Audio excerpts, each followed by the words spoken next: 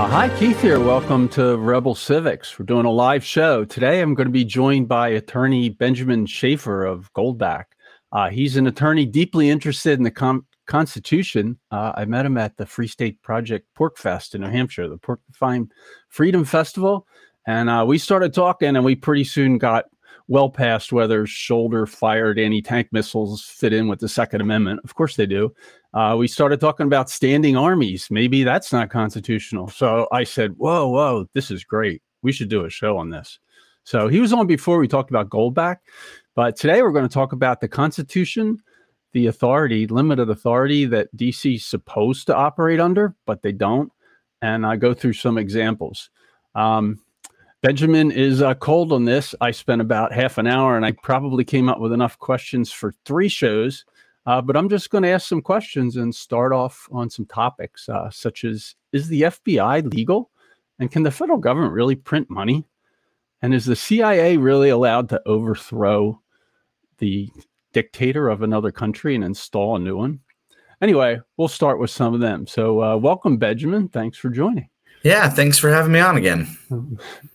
So I'll start with the first question. I was going to split it. I split my list into kind of external and internal actions that DC does, because external, at least there's some authority in the Constitution. They are supposed to worry about the external stuff. You know, I think it's interesting. There's kind of 2 different approaches to the Constitution in general when it comes to whether or not something's constitutional, or at least there's 2 different attitudes, right? There's either the attitude that the Constitution is an empowering document.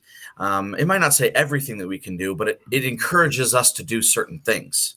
And then maybe we can just keep going and do more stuff beyond what it says. And then there's the far more classical view, of course, which is that it's a constraining document. The Constitution says you can only do these specific things, nothing else.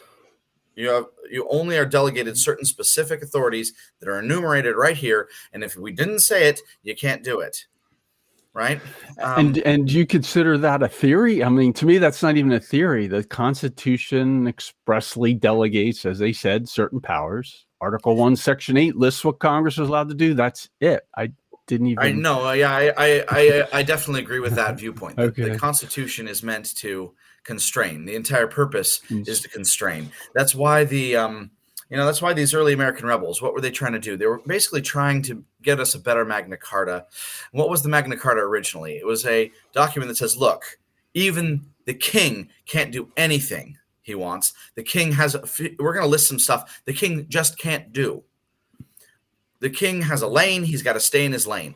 And that's definitely what it is with the Constitution. We created these lanes. Some people call that the division of powers, right? With the legislative, the executive, and the judicial branches. So 3 branches of government. And the idea is that they each have a lane. They've got to stay in their lane. One of the ways it was described to me by one of my constitutional law professors was that everyone was imparted with certain buckets of power. There's a certain category, in other words, she called that a bucket. And then we'd say, well, what fits in this bucket? What goes with this category? And then, you write out a specific thing that a legislature can do, and you put that in the legislature's bucket of power. Okay, this is a specific role, one specific thing that's delegated to you. And so you have to keep it within that one category and pull out these specific things and say, okay, this is something I'm specifically allowed to do. And then you do that. And if it's not written down in the Constitution into that bucket of power, it's not yours. So this was a constitutional law class that was actually about the Constitution, not what I traditionally hear constitutional law is about Supreme Court interpretations, the 3,000-page book of Supreme Court decisions, opinion, and they could care less about what the Constitution says. If anything, they might try to twist the words around, redefine I went what to the commerce University means. of Arizona College of Law, and that's in Tucson, Arizona. And I really believe that, as I was in that class, I was blown away by how libertarian and how much it was about freedom, how much it was about Constitution. I thought to myself, how can any lawyer go to law school and not come out a libertarian? I think it depends on where you go to. That's good to hear. I didn't know about that school, but I guess I'm not surprised Arizona would be that way. But but most aren't that way. Arizona's pretty good for that kind of thing, right? So, I spent most of my life in New Jersey. The few attorneys that I had met that studied the Constitution, by the time I was 25, I could argue circles around them. I do think though that there were still some basic, little pink commies or something that went to law school with me, and they just kind of were like, grumble, grumble, grumble. Okay, so fine. The Constitution doesn't give them the power to do it, but who's going to stop us? Who's going to? Well, that's a different attitude. At least somebody that says who's going to stop us is just openly admitting they don't care what it says anymore. That's right. A little easier to deal with, actually. They're being honest than pretending that the Commerce Clause gives Congress the power to decide you're not allowed to grow marijuana in your own backyard for your own medical use or something. Right. That affects interstate commerce, right? That's their right. Yeah. Of course, that's the fun joke with the Interstate Commerce Clause was think of anything, any imaginable thing, and see if the Interstate Commerce Clause can be used to prohibit it. Doesn't matter what it is. It doesn't have to, growing and buying and selling things, my goodness, that's an easy leap. Interstate commerce could reach to almost anything. And then, well, actually, unfortunately, and it's a fortunate thing, there are some Supreme Court cases, because yes, we still study a lot of Supreme Court cases, where they're pointing out that maybe there are limits to the Interstate Commerce Clause to literally blanket any imaginable thing. There are a few Supreme Court decisions that push it back against that, whereas it seemed like for decades, for a century, over the last century, that interstate commerce could be used to justify literally anything. Thought crime. And it still is. Yeah, thought crime could be commerce. Yeah. The example, just for people who aren't familiar with it, I think it's Rake case. That's a follow-on from the famous wheat case that started the interstate commerce abuse. But yeah, someone in California that was in a state where medical marijuana is legal, growing marijuana in her backyard or in her basement for her own medical use, small amounts. They said that that's illegal under federal law, under the Commerce Clause, because if she didn't grow it in the backyard for her own use, then she might have bought it on the market, and she might have bought it on the market interstate. It could have come from interstate. Therefore, her growing 3 pot plants in her backyard affects interstate commerce, and Congress can make it illegal. That's ludicrous. Right. The argument is ludicrous, and to hear the Supreme Court affirm that and that's literally the same argument. I wish I was better at remembering the names of every case. That's basically one of the arguments that was made about a case where a farmer grew some grain and had it in a silo and was using it on his own farm as feed. He had a bunch of corn feed for pigs. That was used as a precedent in the wheat case. I don't remember the name of that either, but I always just call it the wheat case. Oh, right. That's like you got a little extra corn. You literally grew something. It's never even left your own property, let alone left this property, alone really entered commerce at all. But they're like, but there's it no might money have an change effect on commerce, which might have an effect on interstate commerce, which means the feds can do whatever they want. Yeah. One of the questions, since we were already on this, and I knew this was going to be a free range discussion because from our interaction at PorkFest. Yeah. Sorry. No, that's fine. That's fine. Like I said, I got enough, like I said in the intro, I got enough questions here to do 3 shows with you, at least, I bet. But I was going to bring, I'll switch and do internal first, which basically the federal government has no authority in constitutionally. And just to close out our initial discussion, regular watchers of my show most are, and any that aren't listening, they're already aware that I'm taking the Jeffersonian position. Like the Constitution, from the founders' view, limits what the federal government can do. The 10th Amendment, I consider the most important one. If it's not listed as a delegated power, then it's the states or the people. So I'm even starting from there. And I'm glad you brought it up because I would have forgot to even mention that. That's where I'm starting from. Everything else I just brush off. And I have gotten into some debates with attorneys on the Constitution.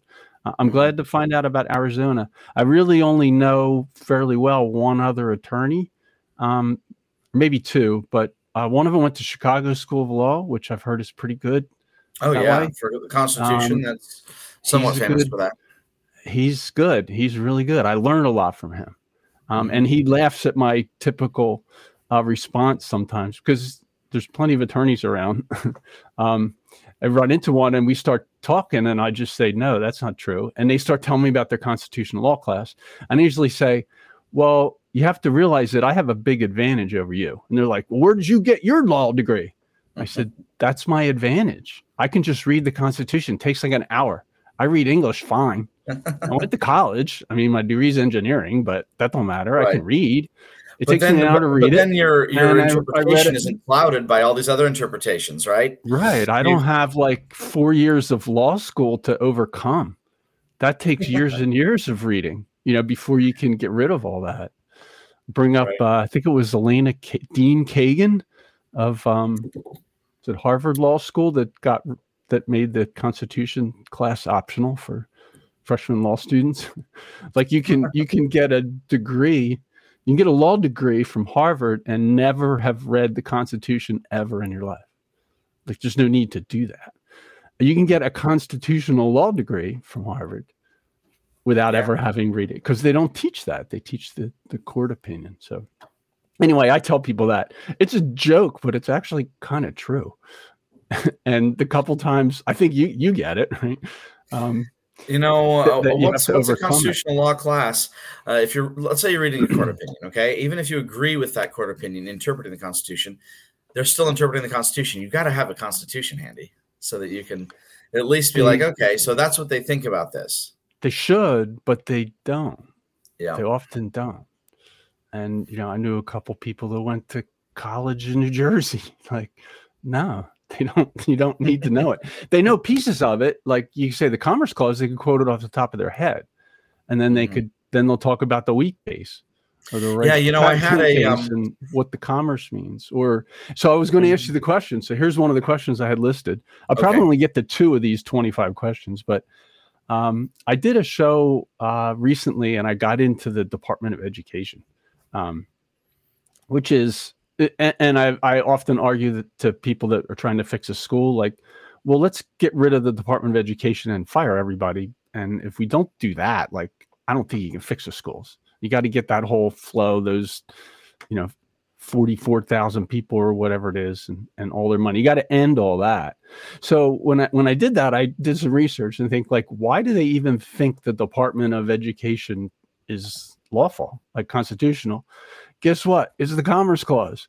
They say that because of the Commerce Clause, the Department of Education can exist. What do you think of that? That was one of the questions I was going to ask. That's a stretch. I think that it is a stretch, but really what it comes down to is the constitutionality of the entire administrative state, right? It comes down to the New Deal and stuff like that. About 100 years ago, there was this question, like, the federal government in the Constitution doesn't have the right to create a 4th branch of government. And it's generally called the 4th branch, which is this huge administrative, state. You've got the CFRs, the Code of Federal Regulations. So they're creating a form of law. You've got all these administrative agencies that are supposed to do something and take action in the United States. And it's like, well, where did any of that come from? Literally, none of that is mentioned in the Constitution. There's no Department of Education established by the Constitution. Okay, there's no DEA, there's no ATF, there's no all kinds of things.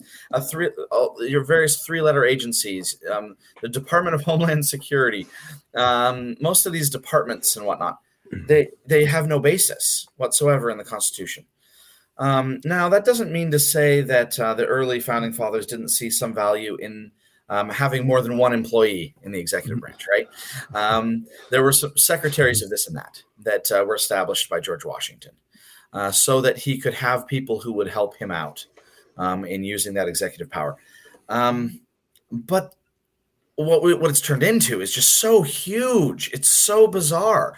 And yeah, there really is no constitutional authority for any of it. And what it really comes down to is that the Supreme Court, again, you were just complaining about the Supreme Court's interpretations. The Supreme Court basically decided in the 1930s, we have to do something to save the New Deal because there was huge political will for it at the time. There was a bunch, and of course, there were several judges that were just not going along because they were saying, okay, FDR, where's your authority to create this agency? Where's your authority to create all of this stuff and hire all these people to mess with people's lives in ways that you don't even have the authority to do? And FDR then, he was saying, well, if you guys on the Supreme Court, if you won't delegate me the authority by the judicial branch just saying, well, we're going to find it between the lines in the Constitution somewhere to let you have the power to do all this stuff, then I'm going to appoint a bunch more Supreme Court justices. Because another thing it doesn't say in the Constitution is it doesn't say 9 justices will sit on the Supreme Court, creating an odd number, and therefore you need at least 5 out of 9 to agree with you. These are conventions we've come up with on our own since the Constitution. He said, what I'm going to do is I'm just going to pad the Supreme Court. I'm going to make it so there's 27 justices. And then I'm going to make sure that I have this litmus test before I appoint these new justices. I'm going to say, do you support my plan? Do you think the executive branch has carte blanche authority to just create new laws, create new agencies, hire all these people, create new rules? If you say no to that, then I won't appoint you, and then I'll have 27, and then I'll have 27 total justices, and only 5 or 6 that are going to vote against me. Or even if all 9 of the original 9 have voted against me, that wouldn't have been the case historically speaking. But even if all 9 of the originals voted against me, I would still win a majority of the Supreme Court justices would be on my side, and then I'd be able to do whatever I want. And the Senate, he thought the Senate would go along with it. Right? The Senate would have to go along, right, to confirm. Well, and that's the thing too, is there was a great deal of political will at the time. The Senate would have gone along, and they generally knew it. So this is this is what colloquially got called the switch in time that saved 9, which is just kind of this quip that they came up with. But basically, Owen Roberts, not the same Roberts we have now, of course, that was 100 years ago. In the Parrish case, Justice Roberts decided to switch. He said he was basically one of the justices saying, all this administrative stuff, there's no constitutional basis for it. I don't think that you have the power to do these things. And he changed his opinion and voted in favor of what FDR wanted. And then that basically took the pressure off of this FDR using the Senate to create additional justices to get his way. Because it was like, okay, well, the Supreme Court is going to let FDR have his way now. So he was just, he maybe even if he didn't want to do that, he thought that was better than the alternative. He thought that was better than the alternative. He figured, look, if I don't save a 9-justice Supreme Court, then we basically lose all of our moral authority as a Supreme Court to really try to interpret anything, because then the political branch will just do whatever the heck they want to change the court's rules, to change the court's numbers, so that really we have no say at all. By installing basically activist justices, activist politicians to become justices, in which case then would we have a third branch of government? Would we have any impartiality? No, we wouldn't. All pretense of that, which I know some people, of course, some of your listeners probably don't believe exists anyway at this point, because it seems to have become so political. But his thought was, look, if I compromise and become tiny bit political for just a couple of cases, I'll retain my general overall moral authority. I'll retain my general overall ability to actually have an impartial judiciary. But of course, that's not how it works, is it? And to change one little vote. Beliefs, but I think that whenever you start compromising your moral authority, it's death by 1,000 cuts. A little compromise for the New Deal, like right. A little compromise for the New Deal steps. devastates your moral authority to ever come back and really have any say that matters ever again. You just can't compromise on principle. If there's a principle that's being violated, you have to stand firm on it, or there are no principles. Mm-hmm. You kind of you compromise, you step over that fence, and you find out that it's really, really, really hard or impossible to establish a new line again in the sand where you can say, yes, I have integrity again. It's like, no, you've already seceded the moral high ground. Like, as soon as you cede, it's done. The moral high ground on principle, you don't regain it. You can't come back, and that's what they did. So that's what we did. No, I never knew that story. We still have 9. That's interesting. But yeah, it's just tradition. 9. It doesn't say anything about 9. The only thing it says is you have to have a chief justice. So they could have 1. Right. Chris Ann Hall. Do you familiar with former prosecutor Chris Ann Hall? She does educational and constitutional stuff. Anyway, she has used the argument that I've copied often. Like, she'll say, well, as far as the authority goes, like, if you really want to limit the bad behavior, like kind of cut down on all this mischief the Supreme Court and the federal court system does, then shut down all the district courts, all of them, all the appeals courts, all the district courts, cut the Supreme Court down to 1 chief justice, put him in the basement of Congress with a card table and a candle and a folding chair. And that'll just cut down this problem. And that's constitutional. That's a good idea. It's constitutional.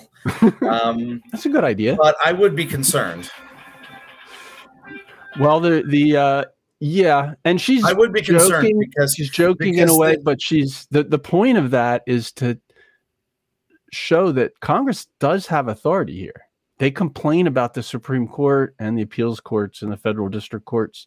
They're established by Congress, right? The Constitution says Congress may establish lower courts from time to time as they see fit, or something like that. I forget the wording. Now, they have control. I would push back, though, that I think that's a terrible idea. Unfortunately, I think it is a terrible idea, but it's an exaggeration to make the point. Go ahead and push back. Just because something's constitutional doesn't always mean it's a good idea. Okay, so just because you have the power doesn't mean you should use that power in an irresponsible way. And maybe it's because I'm a lawyer, but I do believe that courts in general are a force for good. Courts are supposed to protect our rights.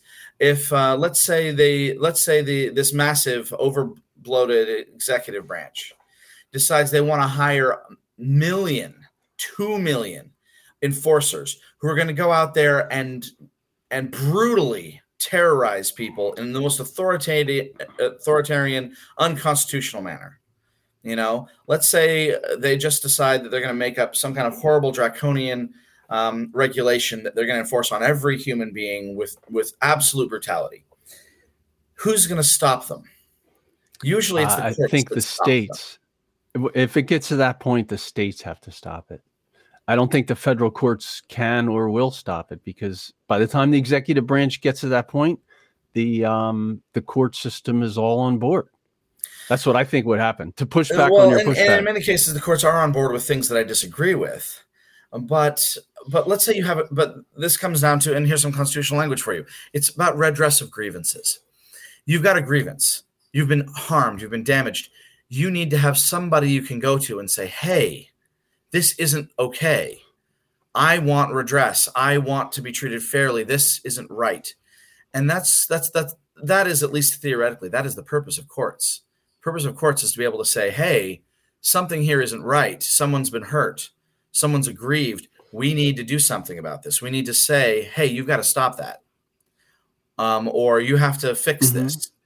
Right? That's the purpose of courts. And really, just because you don't always get justice in our current system doesn't mean we should give up on the concept of justice. It just means we need more justice, in my opinion. And that's really the purpose of a court. And that's why we have things like bankruptcy court, for example, established in the Constitution, that we need to have a bankruptcy court. Well, those are state courts, right? I want to restrict this. But in the U.S. Constitution, it says that bankruptcy is how we're going to deal with debt, because they were sick and tired of bankruptcy being used to enslave people under the British system. Oh, so that goes to a federal court? I've never declared bankruptcy. Yeah. So that would go to a federal court if you declare bankruptcy? Yeah. I didn't know that. But, and so bankruptcy courts are separate from other courts because they're actually constitutional courts. They're mandated in the Constitution. We have, I'm going to read it because I actually don't know how it came in, something called a super sticker. So I guess it's not from YouTube, but I can see the comments from the various stream links. So it's a funny What's a name, super sticker? justifiably stupid. I don't know. But we got some money from a super sticker. So that's somebody helping keep Super. the lights on, keep the servers running. That I work for free, that's for sure. And we're definitely not paying Benjamin. But yeah, it does cost money to do this. So thank you. She asked a question, though. What's the best concept to summarize the Constitution? Federalism, separation of powers, federation of states? Yes. I think can all three? Is that an acceptable answer? It's not an or question. Right. Federalism, the concept that the federal government and the state governments are separate, right? And the federal government has certain powers and states have the rest.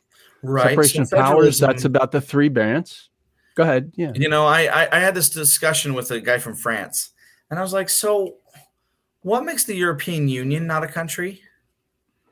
This looks like they're just recreating federalism to me. It's got all the branches. It's got all these different functions of government over its members. The members have local control like our states do, but it doesn't. But you've still got this larger body, this federation, this federalism over the top of it. Why is it that we still say that France is a country and not a constituent part of the European Union, for example? And we had this little debate about how he's like, well, we don't think of it that way and we don't want it to be that way. And yeah, we know that Americans did this thing. And as we discuss the history of it and the different perspectives, I think what it really comes down to is they haven't had a civil war yet over it in Europe. And that was really their choice at Brexit. Do we fight a civil war about secession or do we let them go? And if we let them go, then we really aren't a country. And if we force them to stay, then really there are no constituent countries within a larger union.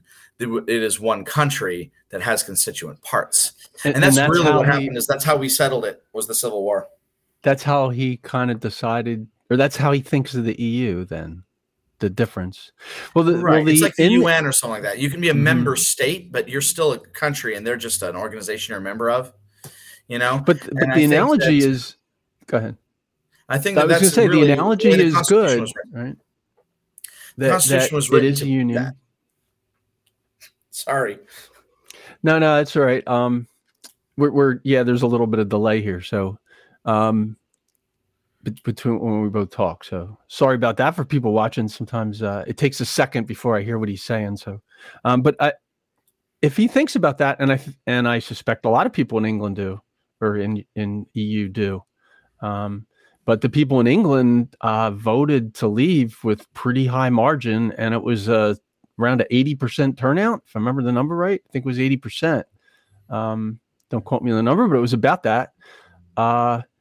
Overwhelmingly in favor. Like it wasn't super close.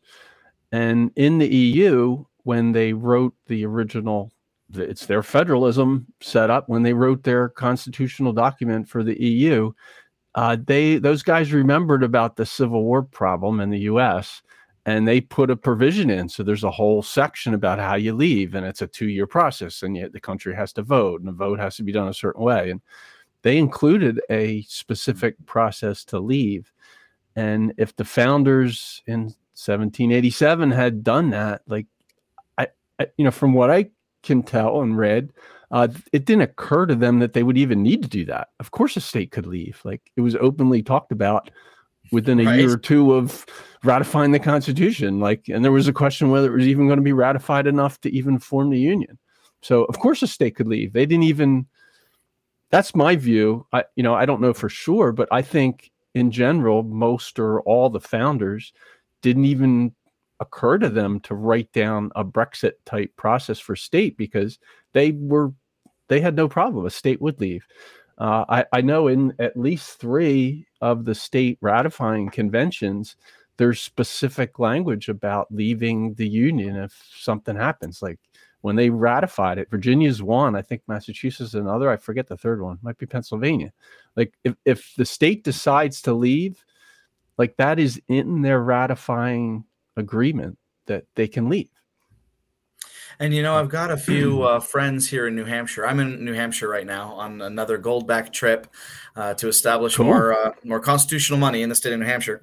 And there's a lot of people here who actually have some really fun arguments about how New Hampshire was established really as an independent country in 1772 with the Pine Tree Rebellion. At least some of them want to claim that and say, really, we have the right to leave. Because, and maybe we should get rid of the feds. Maybe we should stand up to them and secede. Now, that is a very minority view here in New Hampshire, but there actually was a bill. It didn't make it out of committee, I think, so it didn't get voted on in the state legislature.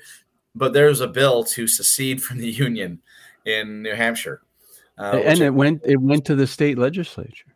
Yeah, in the state legislature, though, it didn't make it out of the state legislature committees.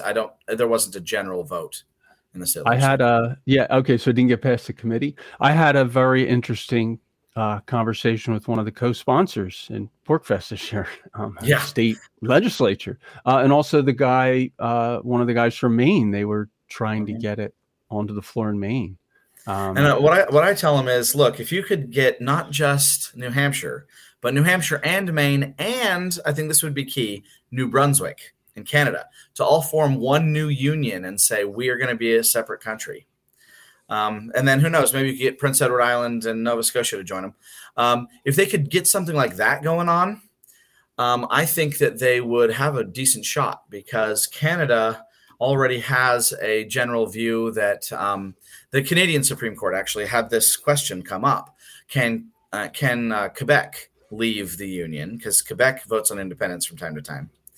And their basic rule, the Canadian Supreme Court, was you can't use violence to keep them in.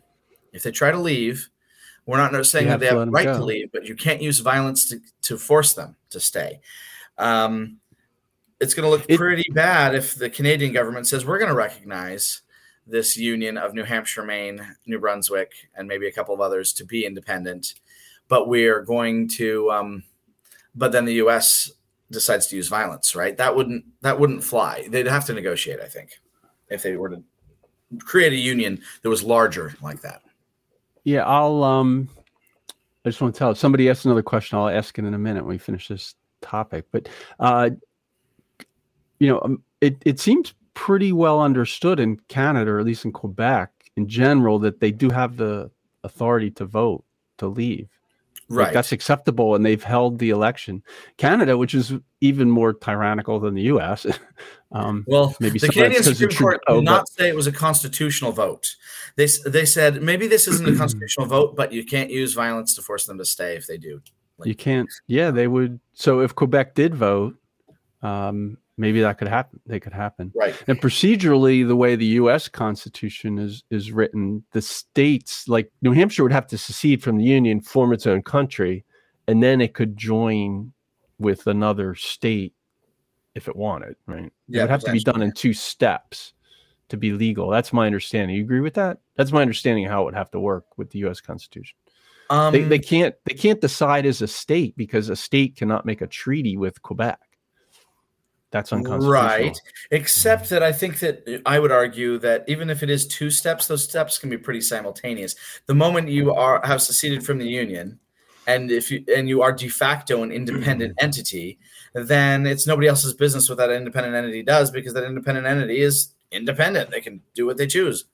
It could be done as a single vote, but it would have to be done in each state separately. Right. And I'm counting Quebec as a state, right? I'm using the word state in the sense the founders used, which is, Virginia's a state and England's a state and Quebec's a state. Right.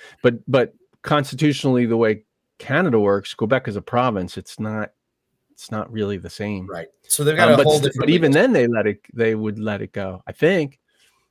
And I've had, I think people, I've talked to some of my relatives. I've never lived there, but actually my last name is Bassett. My family's from Quebec City. So my heritage is Quebec, actually, even though it's 2 generations back, and I don't speak French at all. Bordeaux, I can say. But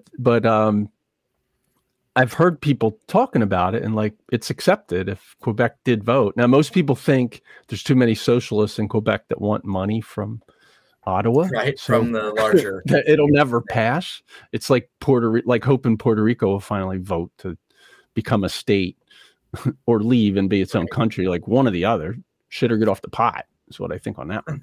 But so that's why I think it should happen, because, as you said about principle, secession is constitutional. Leaving the Union is constitutional for a U.S. state, and I would want to stick with it perfect and say, okay, we're going to leave, and even if it's done in one vote, we're going to leave, see who else leaves.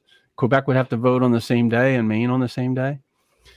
I don't know if New Hampshire people would want to be part of Maine, though.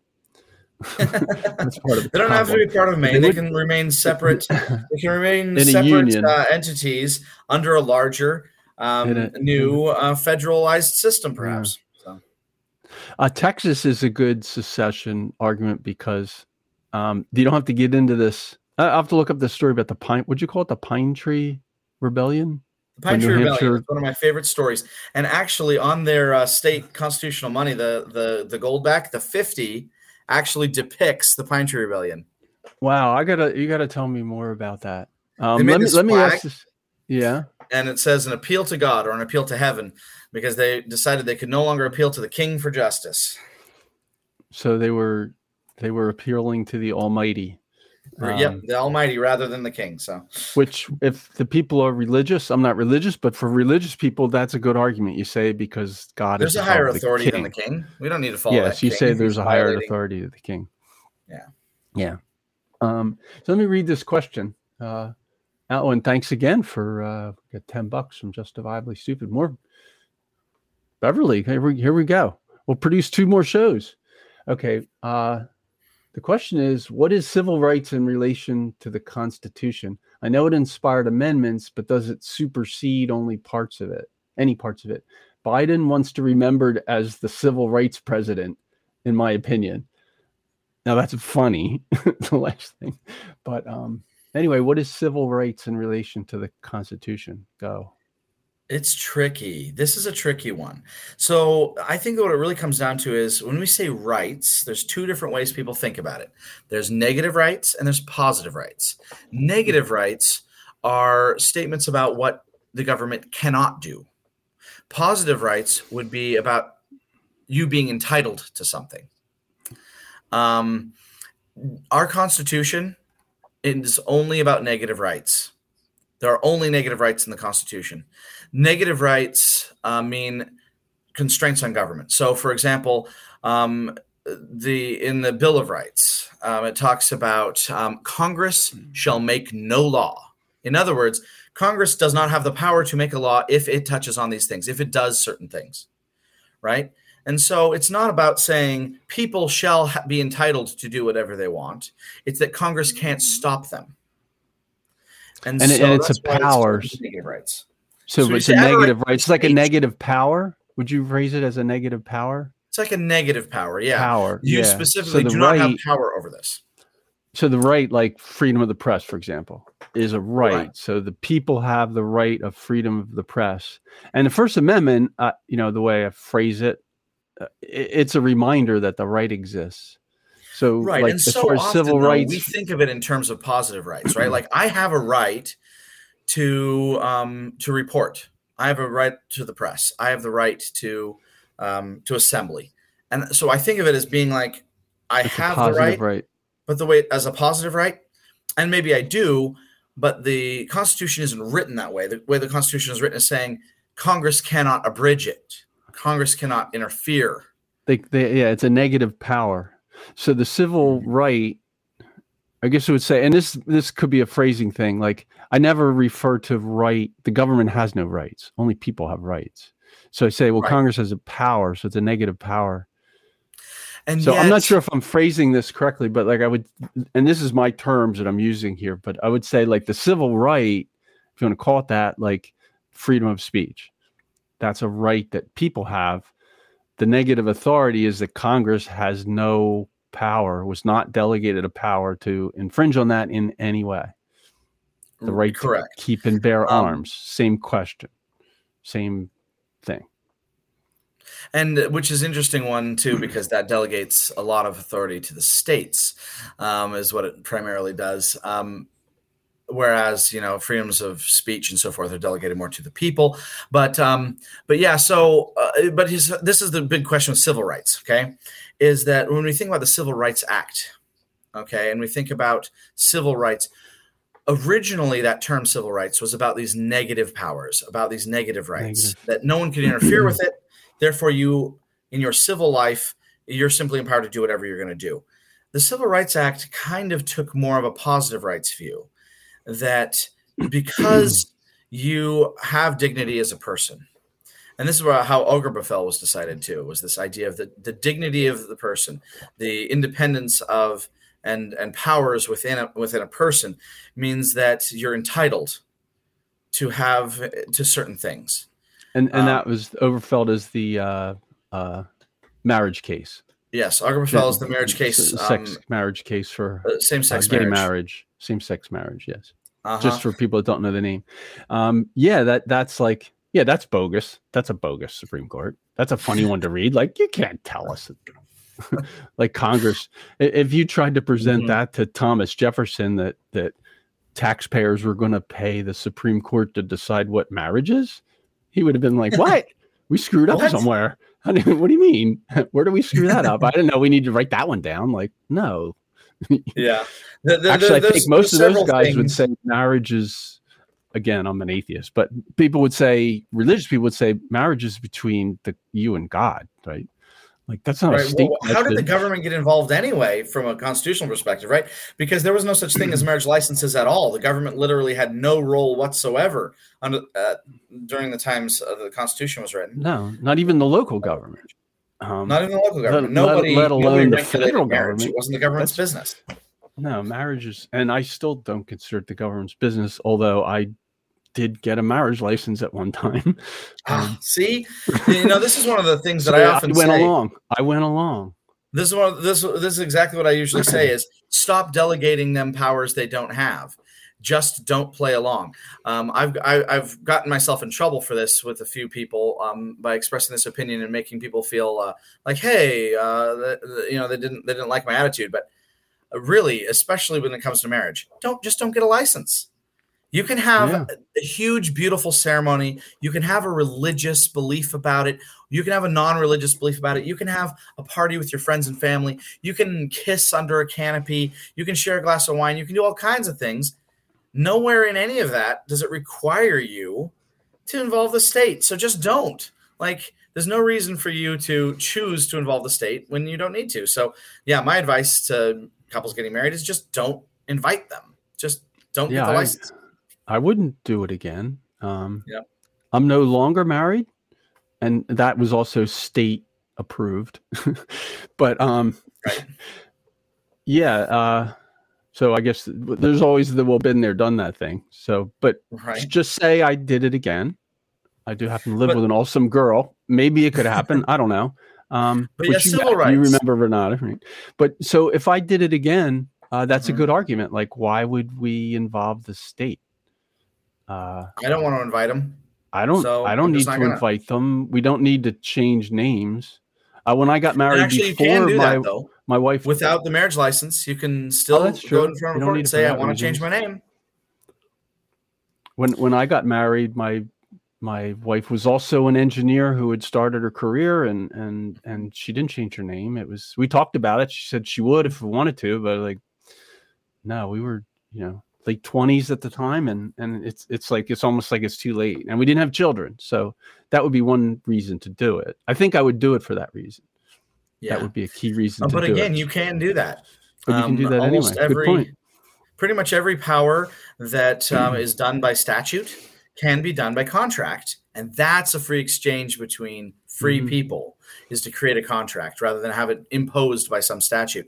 But when it comes to civil rights, I think this is really the hard question: is do you believe in positive rights or not? And if you don't believe in positive rights, if you believe that negative rights are the only thing that the government can do, which is stay out of your business, negative power. I want to make sure I understand what you mean. What I call negative powers. Yeah, like negative powers. Okay. If that's the kind of rights you believe in, is that the government simply has negative powers that they can't infringe, and that you have freedom, You have positive rights. Then that's the more constitutional view, frankly.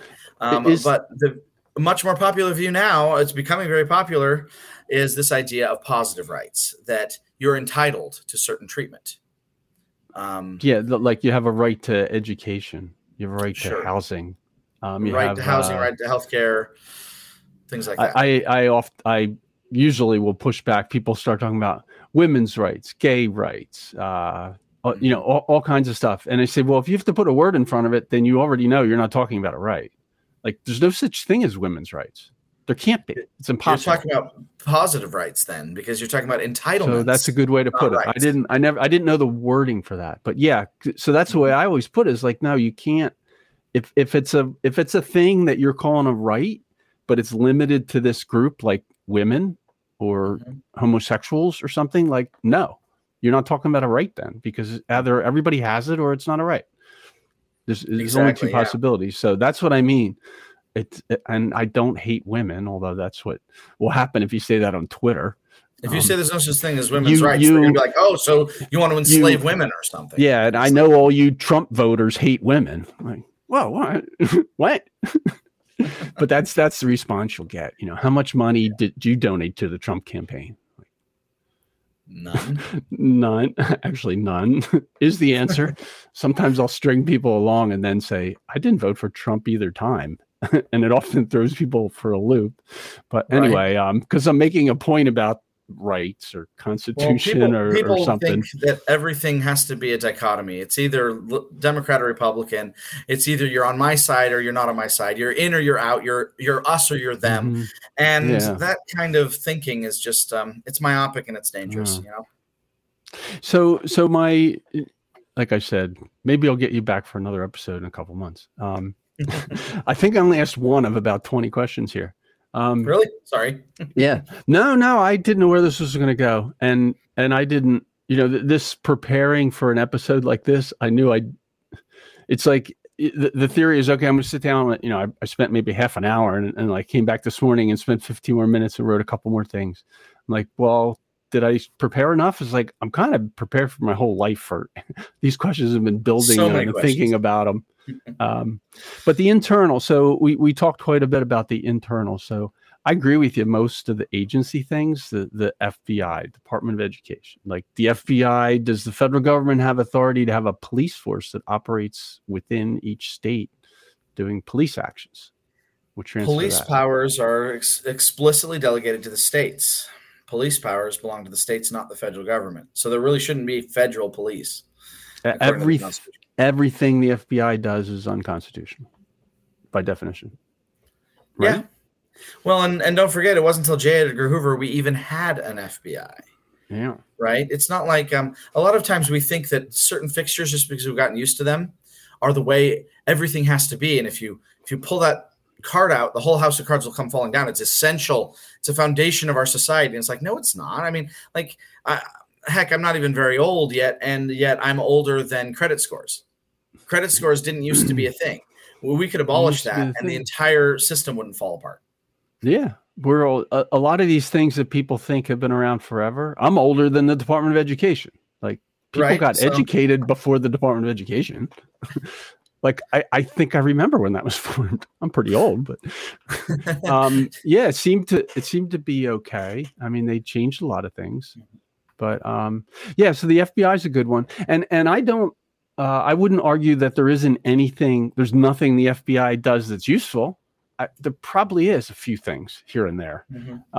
So my view is that anybody that's working for the FBI right now, they should jump at the chance to get away from DC and work to the state. So maybe there's a few things the FBI is doing out in the states, transfer that to the states. Just give it all to them. Say, here, these agents, all these resources, here's the equipment. That's all yours, and just shut the whole thing down. That's following the Constitution. The NIH, I would throw in there. That's a fun one to talk about now. Does the NIAID, the National Institute for Infectious Disease, the Fauci created, his dream group, and managed to dole out about $1 trillion over his career. That's a lot of money. All of that's unconstitutional. Like the federal government isn't supposed to have anything to do with health care, let alone regulating drugs and deciding which drugs are allowed to go to market, or by the way, creating a virus out of bat coronaviruses, enhancing functions. Like none of that's constitutional. Like that would have solved the problem if we just said, no, the NIH can't exist. And Fauci, and it's amazing how often when we think about government overspending, our concern is inflation. Our concern is they're wasting my money. We're not, if it was just waste, it wouldn't be so bad. It's so much worse than waste. They're spending this money to harm you. Yeah, doing nothing would be better.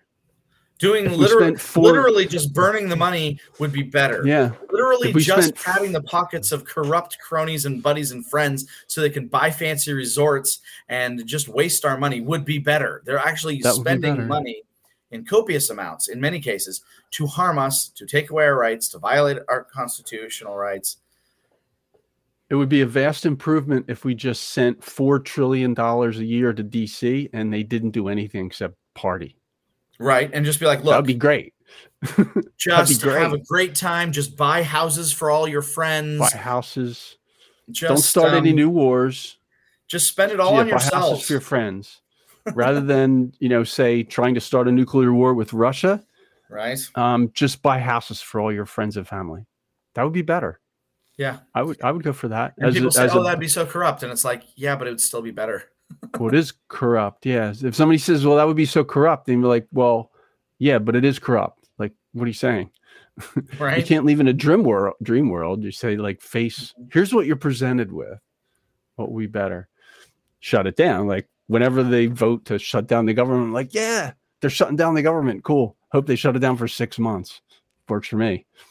After 6 months, we'll check back in and see if there's anything they didn't do that we need. That'd be a good experiment to run. I never mind when the budget fails and they shut down. All right, so that's internal. So the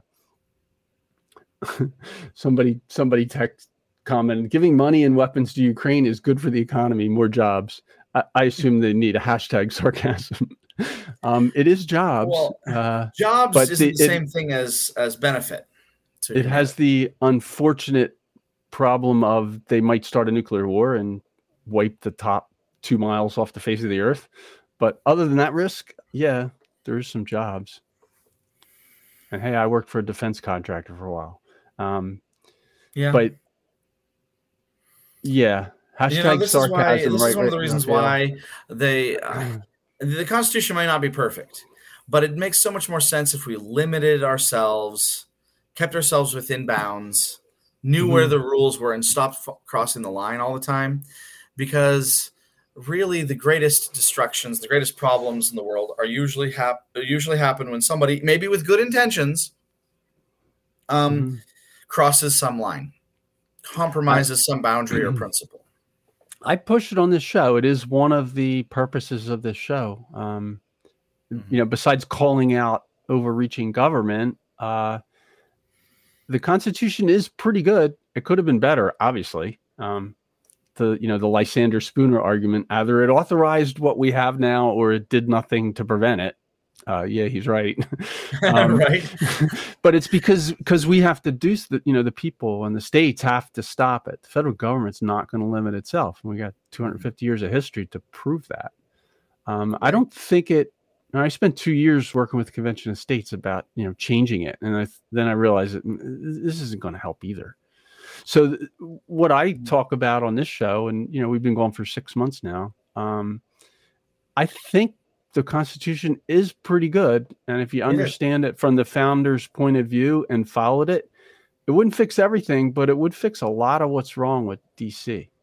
And I'm totally in favor of limiting DC by whatever method possible. If people want to change the Constitution, I don't argue with them. I don't think it'll help all that much, but because it's abused anyway. They'll Well, just like you're saying, like the purpose of this show, the main thing is to get people to understand it a little better, to learn something about it.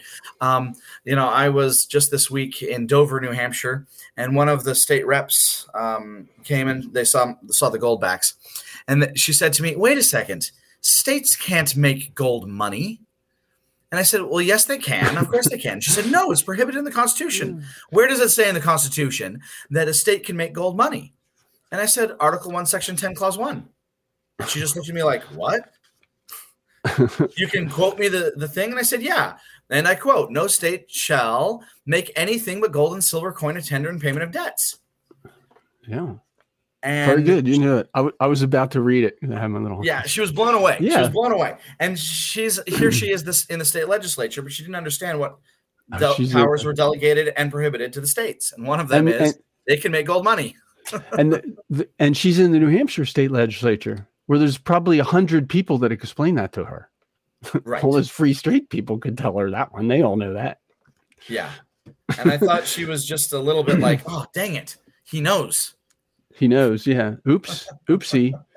It's actually the opposite. A strict interpretation of that is they're not allowed to use fiat dollars, right? Right. No state shall use anything other than gold and silver. States have to use gold or silver. They have to use gold or silver. But it never said the feds couldn't create a whole other thing that's not mentioned in the Constitution, delegate it to a private bank, and let them run amok. And they're going down the path where they don't understand how the Constitution works. The number one thing as we started is that the Constitution lists what the federal government's allowed to do, not the other way around. Right.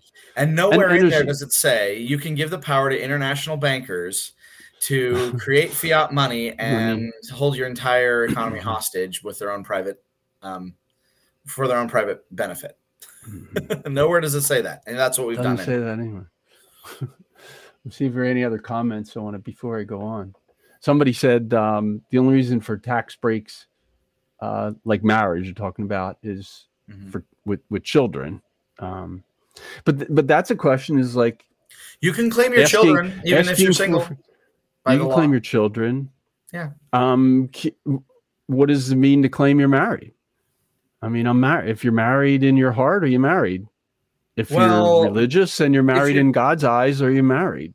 What's the IRS have to say about that?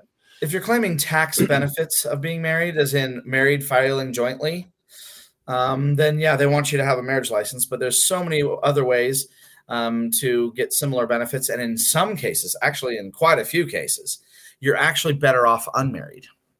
For tax reasons. For tax reasons. Yeah. It used to be a big marriage penalty. I remember when I first started working full time, and there's still married, a few of them. It was better to file separate, but that changed. I don't remember exactly when, in the 90s maybe, that changed. And I used to do the taxes both ways and see, and it changed so it actually didn't matter, and then it was slightly better. Mostly it didn't matter if you have similar income, within a couple factor of 2 or 3 or something like that. I think it only matters if one person has a lot of income and the other one has none. Then it matters. Well, and here's another thing, though. You can claim a dependent without being married to them.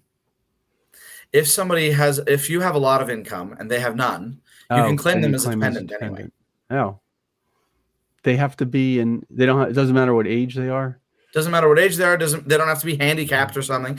They just have to receive more than 50% of their support from you. So, and that's the same with children. So you don't need to be married to claim children on federal income tax. I don't know all the states.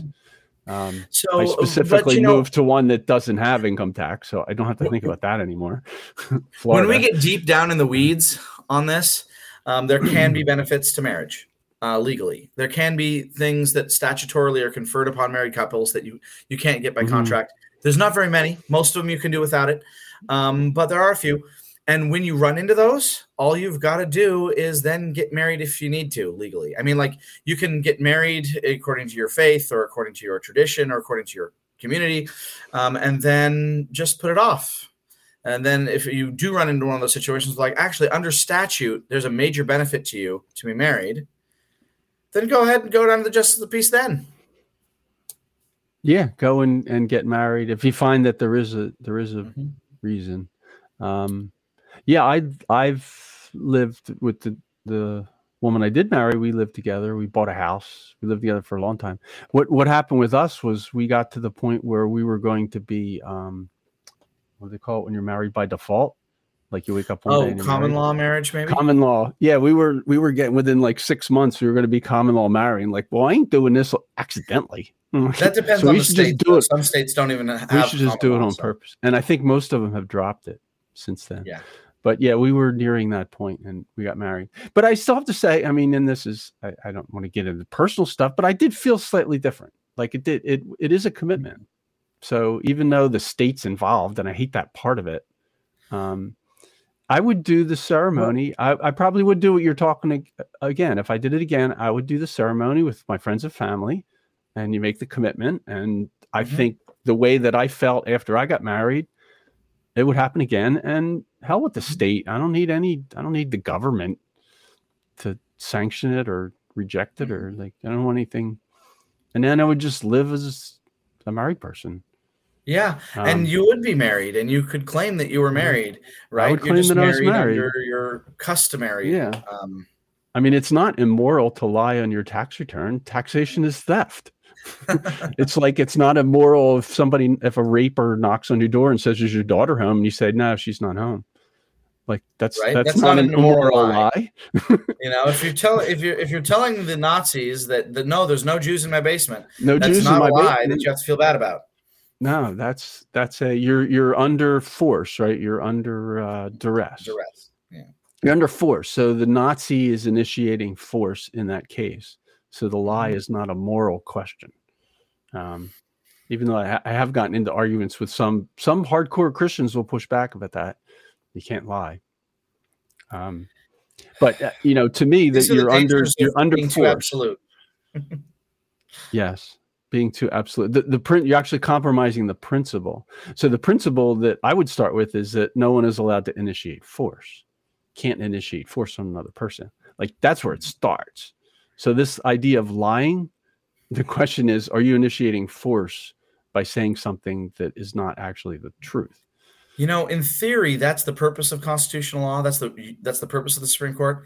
When two principles or two laws or two rights come into conflict with each other, somebody has to say, okay, what supersedes here? What's the appropriate action when two things come in conflict? When you look at the principle and somebody does something and they bring it before the court, like and right. So they should be looking at, like, if we switch to external. So I did want to at least touch on some external things because like I said in the beginning, external is a little more interesting because there are a bunch of things that the federal government was delegated a power to do related to external, like treaties and defense, conduct wars and all. But they weren't authorized to do all these adventures. Like, for rhetorical example, not to say I know what happened, but is the Pentagon authorized to blow up pipelines, say, for just example? Because they think it'll help something they want to do. Like, no, right? They can't initiate force without a declaration of war. Right, and I think that's the thing that's really been hard. How long has it been? It was World War II or something. It was the last time we actually declared war. Ever since then, we just have an executive branch that's assuming that they can get away with it, and they just continue to do stuff. And even an authorization of force type of bill from Congress doesn't make much sense because it should be war, specifically declared war. And those authorizations then, of course, are used to be so broad. I mean, this is where I really got mad at Bush, and I'm still mad at Bush. The second one was that both of them, but the second one especially, because that authorization of force is so open-ended that it covers everything, including the extrajudicial killing of American citizens by drone strike, which Obama did under that same authorization. It's like, well, it's only one step step further before they start saying we're going to extrajudicially execute Americans on American soil.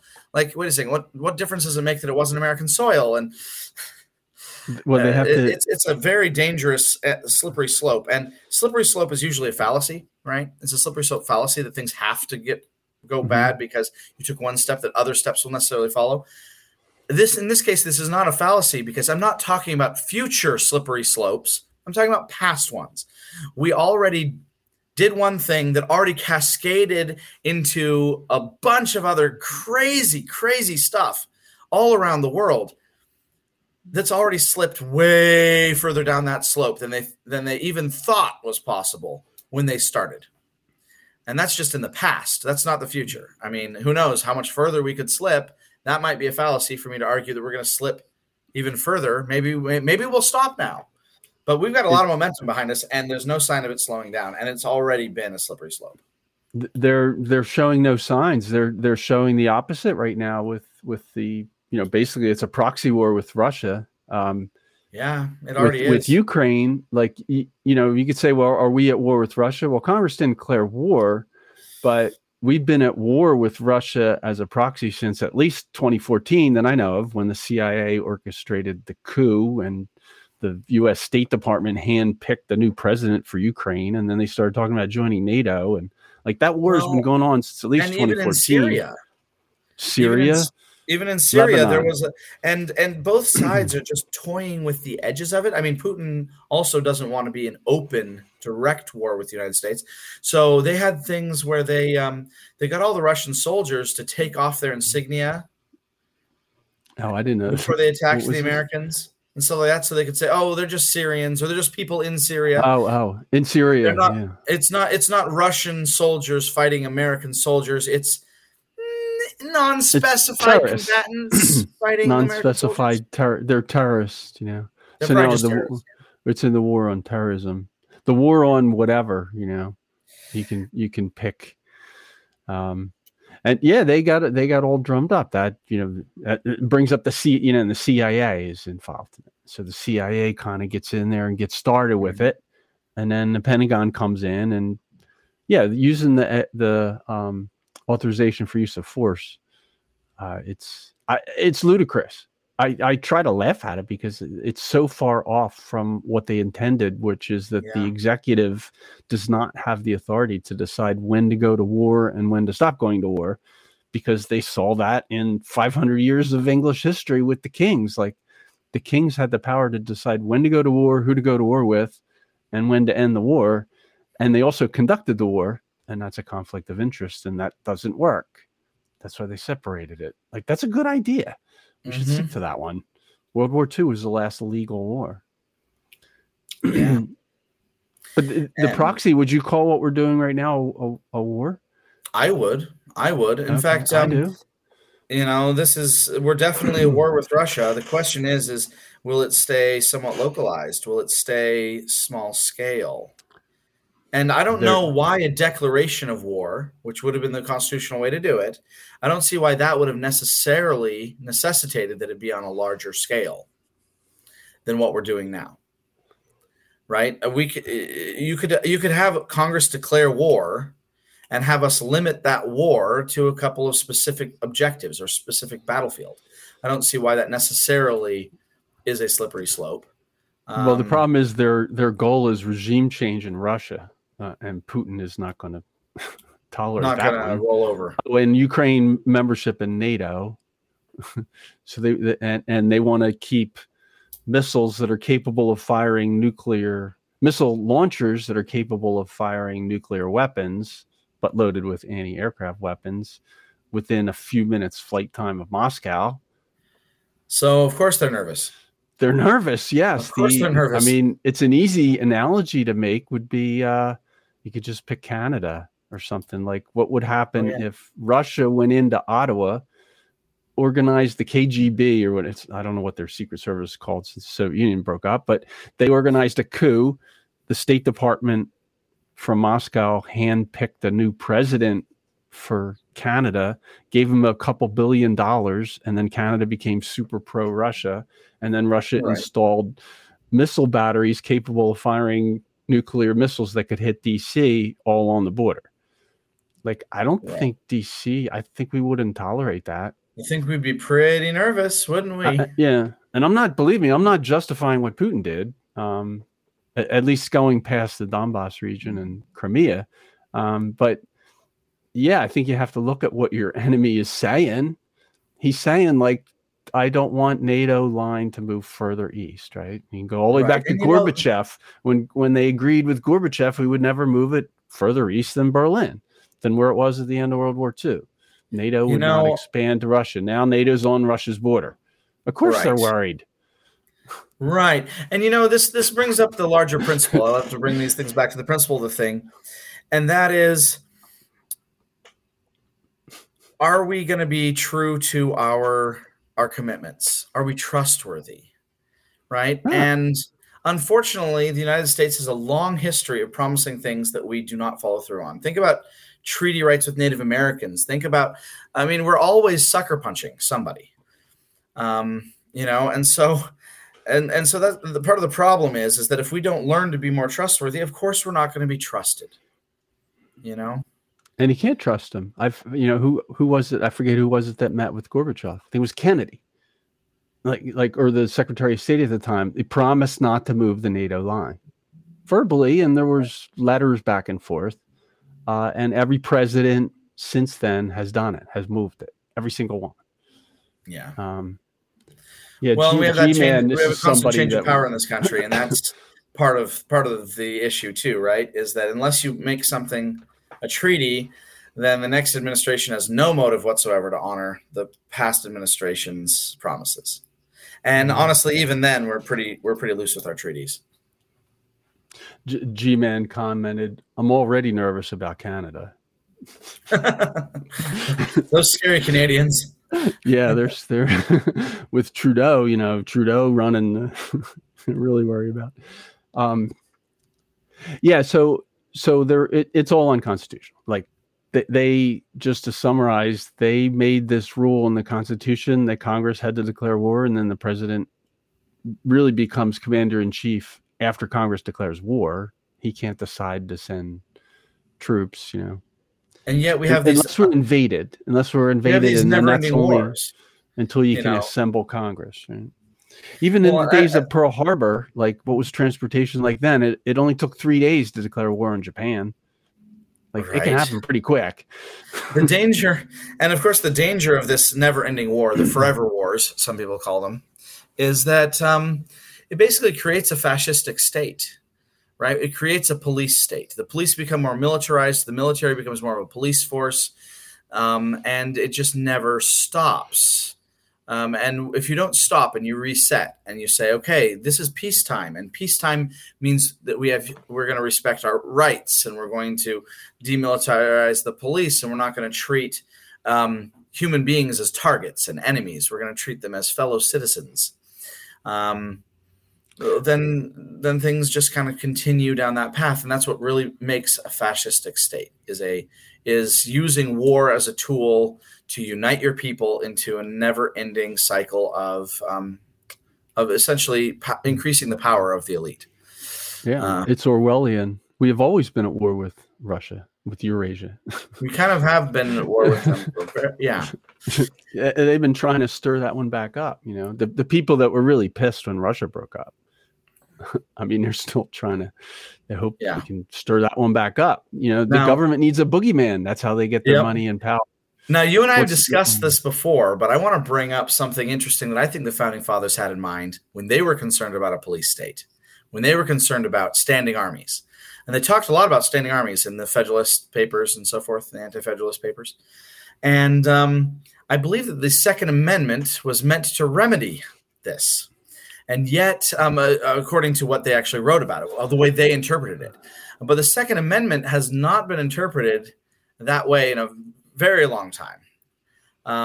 So what is the Second Amendment, right? The Second Amendment says that militias are necessary for the maintenance of a free state. And therefore, the right of the people to keep and bear arms shall not be infringed. So most notably missing is the word gun. The word gun does not appear in the Second Amendment. Well, arms is what they use, right? Which Right. It is says anything a arms. man can carry or useth to strike out or at another. Well, and yet That's the arms, legal I would definition. say, has generally had an even larger definition, which means weapons, weaponry, or Mm-hmm. tools of war, or arms. But yes, you're right. Very classically, it's something you could carry in your arms, right? But what kind of I've weapons did they? I mean, war machines might have existed before that, and so maybe they didn't think of those as arms. canon apply, right? But I use that arms definition because it's from the a legal dictionary from the 1700s. I pretty much quoted, probably not exactly.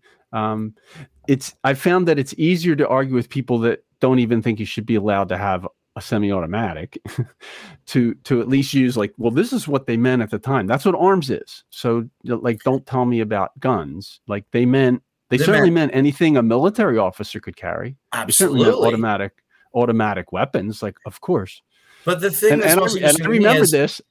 I was going to bring this topic up, by the way. I was going to close with it because I thought we would go on for a long time. Okay. And I just I vividly remember the first time I met you at the first time I talked to you at PorcFest, and I actually went there to buy some goldbacks. Yep. But I forget how the Second Amendment came up, and you said you were an attorney deeply interested in the Constitution. So I said, oh, well, do you consider shoulder-fired anti-tank missiles to be covered by the Second Amendment? And you were like, absolutely. Like, that's not a question or something like that. I'm like, oh, okay, now I know where we're starting from. And then we started talking about standing armies. And I was like, wow, I've never actually heard this argument about the Second Amendment. That the Second Amendment is actually intended to not have standing armies. You don't need a standing army. Right. And that's, if you remember, that's when I stopped you and I told you about Rebel Civics, like, oh, I want to have you on and continue this. So let's go. Yeah. Standing armies are unconstitutional. And we have $1 trillion standing army right now. Right. Roughly. Yeah. I would argue trillions, plural trillions, you know. What trillion a year? 900 billion, I think, roughly for next year. Yeah, but that's per year. That adds up.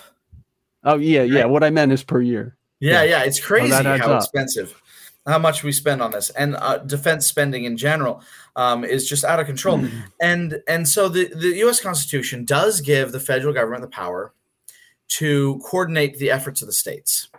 But there used to be something called a militia, which was now called the National Guard. Again, they were trying to get away from the original model. The original model is that each state has its own militia. And then they tried to nationalize it. So they wanted to call it the National Guard. But even to today, the governors of individual states can mobilize their National Guard. Okay? Because what they are is they're state militias. And the founding fathers were really worried about this standing army business. They were like, well, we might need to coordinate right now. Of course, when they made the Constitution, they were right with the Revolutionary War and all of that. They had just become keenly aware that we needed to coordinate our efforts. We needed to have not just the New Hampshire Army and the Virginia Army do their own thing, but we had to have, even though the New Hampshire had their own regulars and Virginia had their own regulars, we had to make sure that they could coordinate their efforts. And so coordinating their efforts became the thing that the federal government's job was to do, was to say, okay, in time of war, it specifically says in time of war, they are to coordinate the common defense, is the term, the common defense. And yet there was a lot of people really worried about standing armies. And this is how you get some of the rules that says, for example, that the military cannot be used as a domestic police force, is still some of the, and that is mostly honored. Sort of, except they now use the National Guard for that. And I would argue the National Guard has become part of the military. Right. So these lines have gotten very, very blurred. But the original idea was that, the same reason why we don't appreciate it when King George sends a bunch of military officers ostensibly into his own country, if he claims that we're part of his country, to harass and to oppress his own citizens. We don't like this. We don't want to do that. We don't want to recreate the same problem that we're fighting against. And so there's lots of talk about how standing armies are absolutely anathema to a free state. And so this was the question, and this is the context I'm building up because of the way they talked about it in these letters, was that you cannot have a free state while there are standing armies. And then, wouldn't you know it, that's what the language that you see in this Second Amendment. So I'm going to read Second Amendment text again. A well-regulated militia being necessary to the security of a free state. The right of the people to keep and bear arms shall not be infringed. We mostly focus on the second half. It's the first half that I'm really interested in here because, first of all, militias need to exist. They can be well-regulated. And but what are they? They're necessary to secure the freedom of the state, a free state, right? And so this constitutional debate about standing armies was really about how do we maintain our freedom? How do we prevent this kind of tyranny? And so that if there was in times of peace, in peacetime, there must not be a standing army. In other words, there cannot be a permanent military. There cannot be a U.S. Army or a U.S. Navy or a U.S. Air Force. And they can't just exist all the time. They have to not exist in times of peace. So what do we do about a common defense? How do we make sure that we're safe? And the solution, I would argue, that the Founding Fathers had in mind was the Second Amendment, was their solution to standing armies. And so they said, well, I guess that means we'll have to have the local militias, the state militias. In other words, it's under state control of individual states. And that's necessary for the freedom of those states. They can regulate that militia within their state. In other words, at a state law level. And in order to have a free militia in each state, the people have to be able to have the arms. Who owns the weapons is basically who owns the weapons and how are they used was the question they were trying to answer. And so they said, okay, we're not going to have a standing army at the federal level. We're going to have militias at the state level that are regulated by the states. And then we're also going to divide that power further amongst the people. So the federal government will have the power. So what they were trying to do is this division of powers, right? You've got three parties that they had in mind. You have the federal government, the state government, and the people. And those three entities would each have a role to play. The federal government would coordinate the common defense by coordinating the state militias, which would be regulated at the state law level. But the actual ownership of the weapons would belong to the people. Now, I realize things have gotten far more complicated since that time. Shoulder-mounted anti-tank missiles, the Lance type systems that you mentioned, notwithstanding, things are way more complicated even than that. We do have nuclear weapons and things like that. I don't know that the Founding Fathers would necessarily feel the same way about the people owning all arms, all weapons, when you consider that that is with mass destruction, right? So I'm not necessarily trying to make an argument that we have to go back entirely to exactly the constitutional model, but I think the constitutional model should be informing what we think about. All weapons should be owned by the people. Every weapon should be owned by a human, not an institution. And the states should be able to set the laws and regulations about how their own state militia, therefore they're a branch of the National Guard, every state, every governor should be the only actual commander-in-chief in peacetime. Of the actual state should have its own militaries. And the federal government's job should be to coordinate them in time of war. So the federal government it's an administrative job, basically. Yeah. And then the president becomes commander-in-chief when war is declared. Right. And yeah, you can have high generals, in the Department of War, which has been just the most brilliant rebranding in history. It's now called the Department of Defense instead of the Department of War. But the Department of War could have its generals who would have, and it can be well regulated. So the states probably should be participating in joint exercises where the federal government has common defense plans at all times, certainly. But the federal government shouldn't actually command or own the troops. That there'd be state level. So for more complicated things, it would be in the state. Right. Well, some of the weapons there, I'm pulling this thread through. I like it. Like, as far as personally owned. So as the complicated weapons get bigger, anybody in South Florida wants to go in on an M1 Abrams tank that has parking, count me in. Hit me up on PM. Nice. But when you get up to, say, an Aegis destroyer, maybe we don't need them.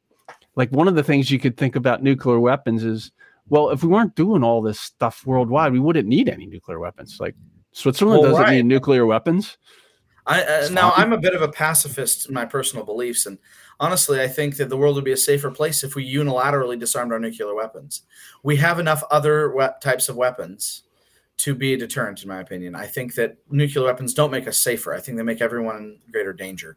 It puts us closer to the edge of the U.S. and Russia creating mass destruction worldwide. I think we can put a great deal of pressure on other nuclear powers to disarm, and we'd have more moral authority to do so if we disarmed first. We still have a lot of conventional weaponry that could act as a very serious deterrent, even if we disarmed our nuclear arsenal. But yeah, here's the other thing too, though, that a lot of Second Amendment fans are not going to thank me for. In my theory on this, is that the state does have the power to make its militia well regulated. And so that could mean that an individual is not allowed to own a sidearm or a gun unless they follow certain regulations.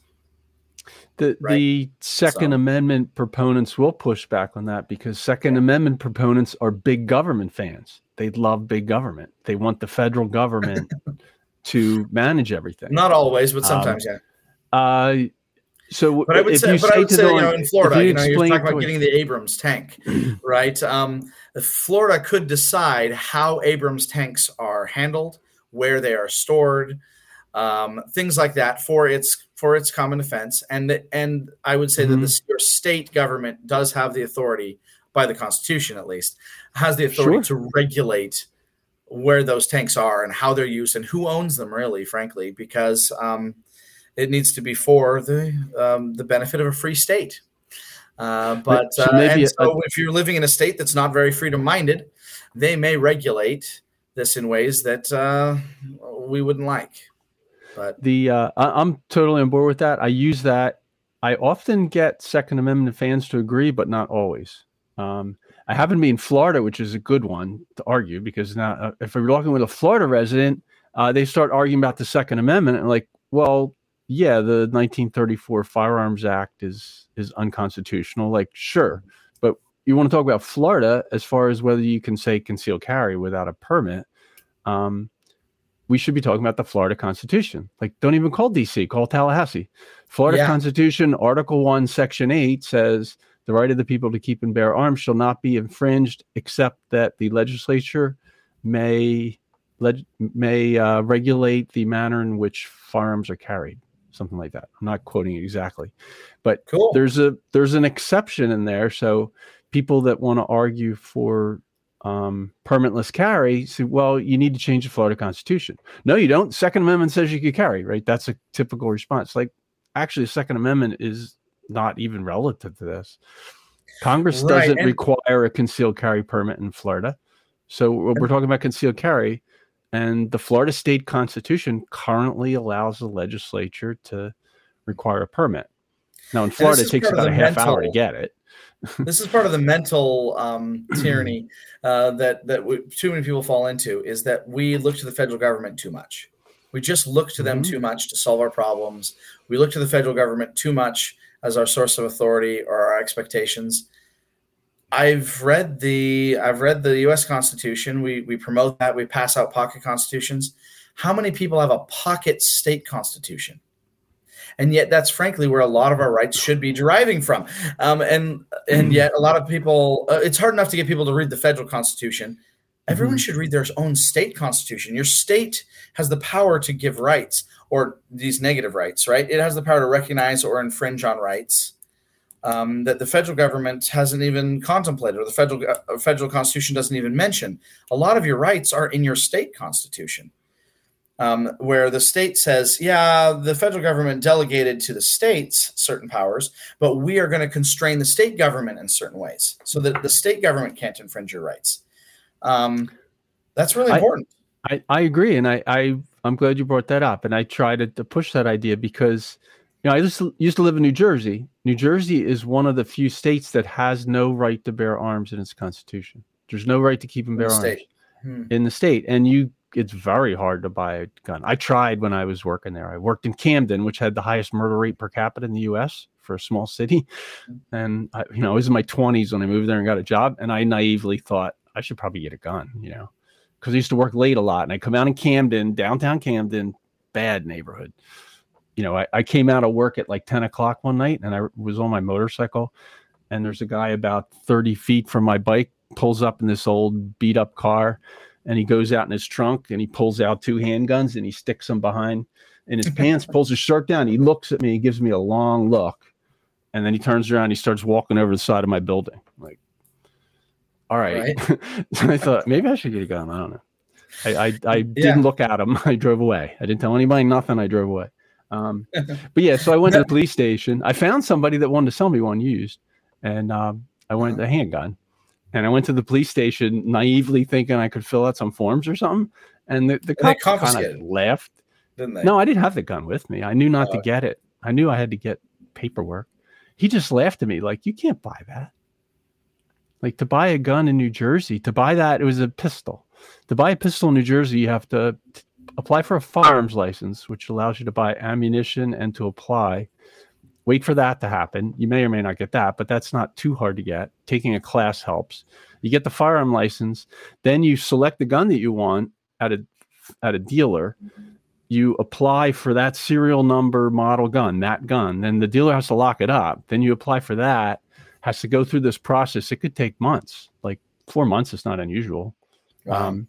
And they often deny it. That's to buy it.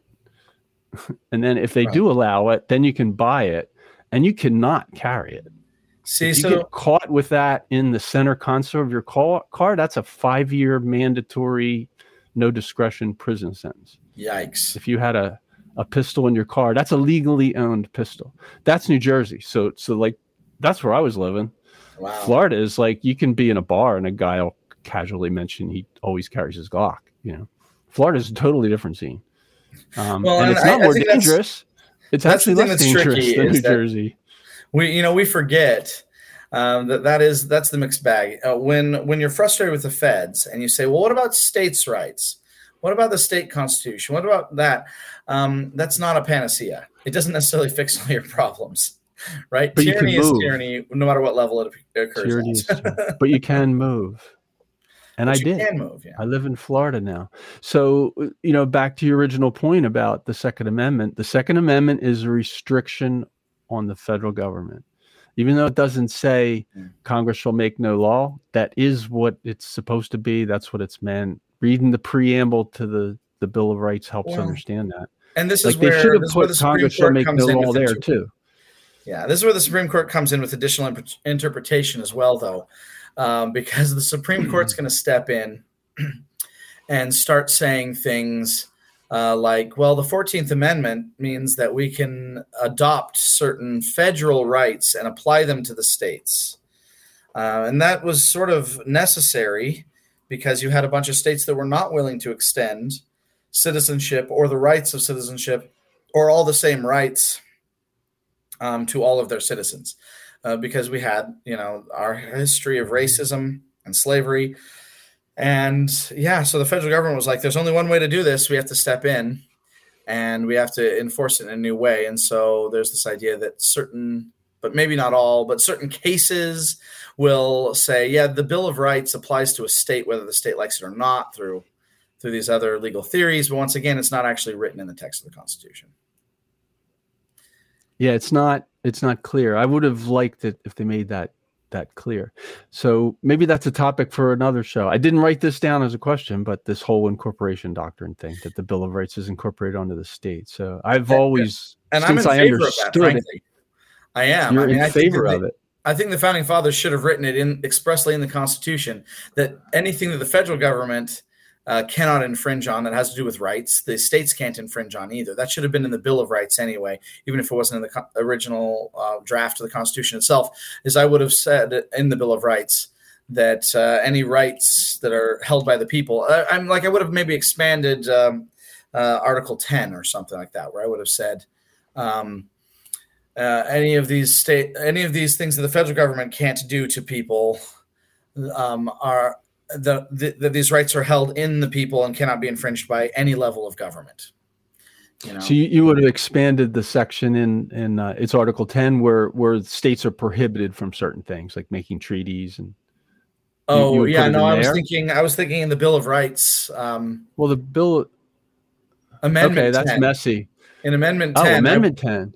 In Amendment 10, I probably would have had it say, by the way, because anything that is not delegated to the federal government is held by the states or the people, that nothing that the federal government can't do to people that the states also cannot do to people. Probably, but.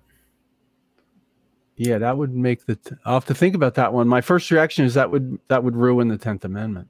But I'll have to think about that one. I don't want to start because you've thought about it, obviously. I would push back. Of religion under the 10th Amendment, the state could have established a state religion and forced everybody in Virginia to. Well, here's a hilarious contradictory one. Everyone in Pennsylvania has to be Quaker. You can't do that. If they did that, then they would not have any congressman and no one could be president. Because the Constitution says no religious test of office shall ever be required for any office in the United States. Well, but the question is that the federal government requirement or is that the state requirement? If you're not requiring the states to not make a test. No, what I'm saying is that, and this is off the top of my head, but I'm pretty sure this is correct, that if a state mandated that every person in that state be Quaker, then they couldn't have any congressmen or senators. See, I would say because they made a religious test of office. So they would be saying there's a religious test of office to have an office under the United States, which say senator. They couldn't do it. That'd be my argument. I'm sticking to it. Okay. Well, I would say that this is exactly the pitfall, is that the federal Constitution says there can be no test, but it doesn't say that the states can't make a test. It says the federal government can't make a test. Oh, okay. And that's the pitfall. We don't want to say the federal government can't do it because it's wrong, and then have somebody else do it on behalf of the federal government. Essentially, I retract. I understand. And that's a problem. We don't want that. So because the religious test of office would be the federal government can't make a religious test of office. Right. In my view, the everything that has to do with rights, like the Bill of Rights, is a reminder of rights that the federal government's not allowed to infringe on. There really aren't rights in the Constitution. Like that's not what it's about. They're not granted by it. Well, no, there's no rights granted by any Constitution. That's morally impossible. Rights pre-exist constitutions, right? But the and not everybody understands that. Actually, I think most people don't understand it. But anyway, it's really the most important point for people to get out of any of this. Honestly. I think all of my regular listeners understand that because they say it all the time. Hopefully, they understand it. Anyway, the Bill of Rights, I think, can only apply to the federal government. It's too messy. And secondly, as a practical matter, the Bill of Rights, I think it's actually my opinion, would have never been ratified if that was the argument. Because the states would never have ratified amendments that limited themselves. That wasn't what it was about. The whole reason for the Bill of Rights was because people were concerned that the open language in the 1787 version of the Constitution would allow the federal government too much power, and they wanted to limit it better. It was never about limiting states. Isn't that the great quandary of government, period? No one's going to give you the education needed to overthrow them. No one's going to give you the power to overthrow their power. There's a lust for power that is normal in humankind, and nobody wants to give you power over them. Your boss, even this is at every level of human interaction. Your boss at your job is not likely to put you in a position to take away his job. It's just the way that we think about it, right? And yet we have this problem. The founding fathers are looking at it, saying, "Well, we don't believe in the divine right of kings to have some kind of power that can't be deposed. We need to be able to depose a tyrant and start over and have some checks and balances, have some way to limit these powers of government so they don't get out of control." And that's the danger, right? The people might have the rights in theory, but unless we show that we're the ones in charge, nobody ever wants to give you the power to take away their power. It's against human nature. Well, maybe the next show we have to do on anarcho-capitalism and argue why there should be no government at all. Right? That'd be off the Constitution topic a little, but that's the thing that's hard for me, like ideologically speaking. I love having those arguments, and yet, now being a lawyer and appreciating the rule of law in many aspects of life, it becomes really hard to figure out how to do that. Maybe it's like Justice Story said, laws are made for bad men. Good men need no laws. Good men need no laws. So if you can split off a small enough group, but is it possible to arrange a society with 330 million people?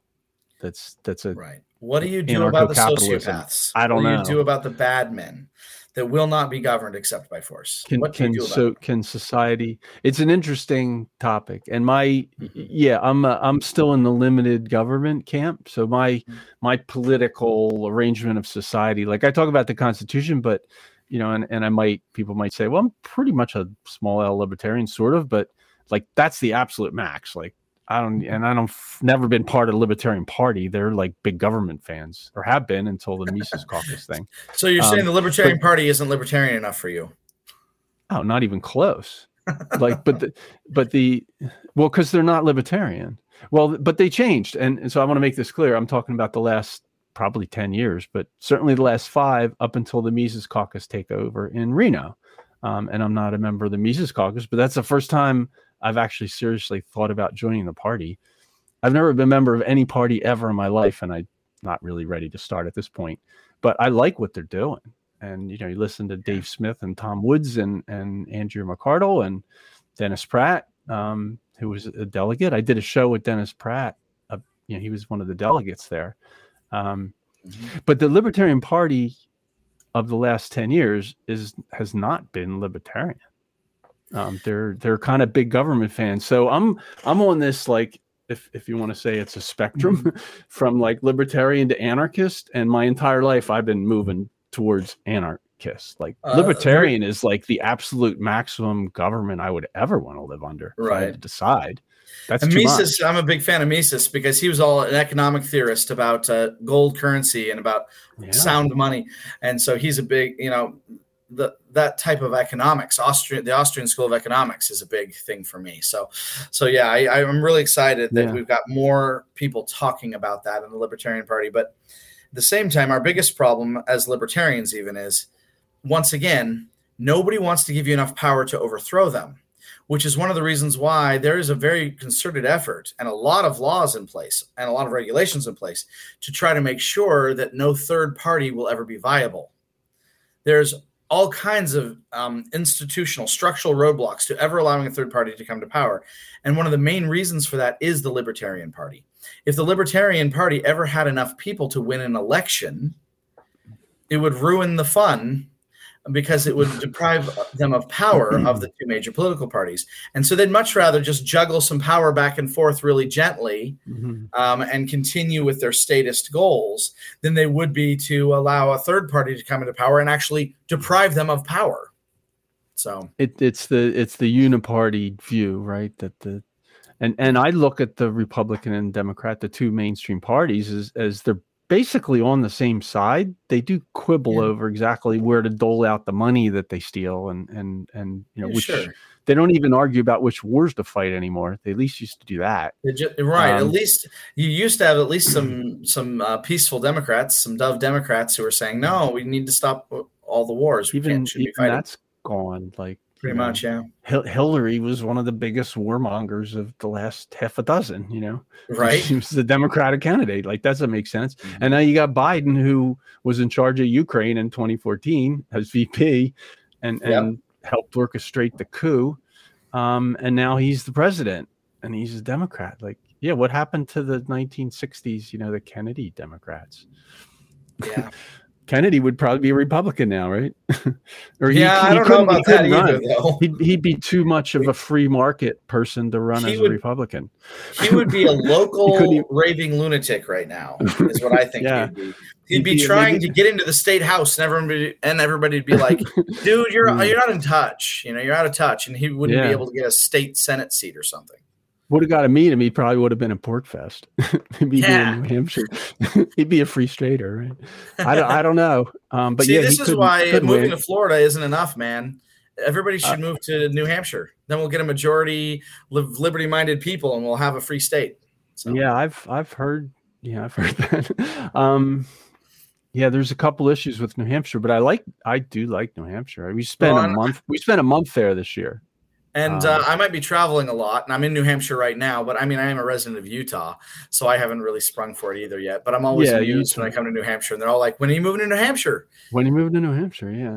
The argument from Utah is not quite as strong as, say, from New Jersey or Massachusetts, Yeah. Did you watch Jeremy Coffrin's Stop Mass Immigration Now video? I'll have to say no. We should probably play that if Beverly could find that. No, I don't want to distract it. Anyway, Jeremy Coffrin is running for Senate. He's running for office in New Hampshire, and he's a free stater. He's also the guy who started Odyssey, competing with YouTube. So good guy. He did a video on mass immigration. It's Stop Mass Immigration Now, MASS. And he says, I went down to the border and I saw the huge immigration problem. All these people from Massachusetts are coming over the border. Yeah, stop mass immigration. That's hilarious. Funny. It's his campaign. It's a campaign video. It's hilarious. Anyway, yeah. I like New Hampshire. Yeah. Mm-hmm. I do happen to live with somebody who only saw snow briefly once in her life and is not inclined to see it again. So yeah, that's a little bit of a problem. But summertime in New Hampshire is nice. So we spent a month there. When we went to Porkfest, we actually did it as a 2-month trip with a camper. We spent a month mostly in New Hampshire, in New England, but I like it. Well, and the fall foliage right now is lovely. Oh yeah, I would love to see it, but it's too cold there already. Do you have to wear long pants there? Actually, I was just in Montana for 3 weeks, so yeah, we wore long pants and stuff. I'm used to wearing pants. That's what I usually wear pants. I don't even think about shorts. Yeah, no, it's South Florida. All right, we're getting off topic, but yeah, I would consider it. Yeah. No, not you brought it up.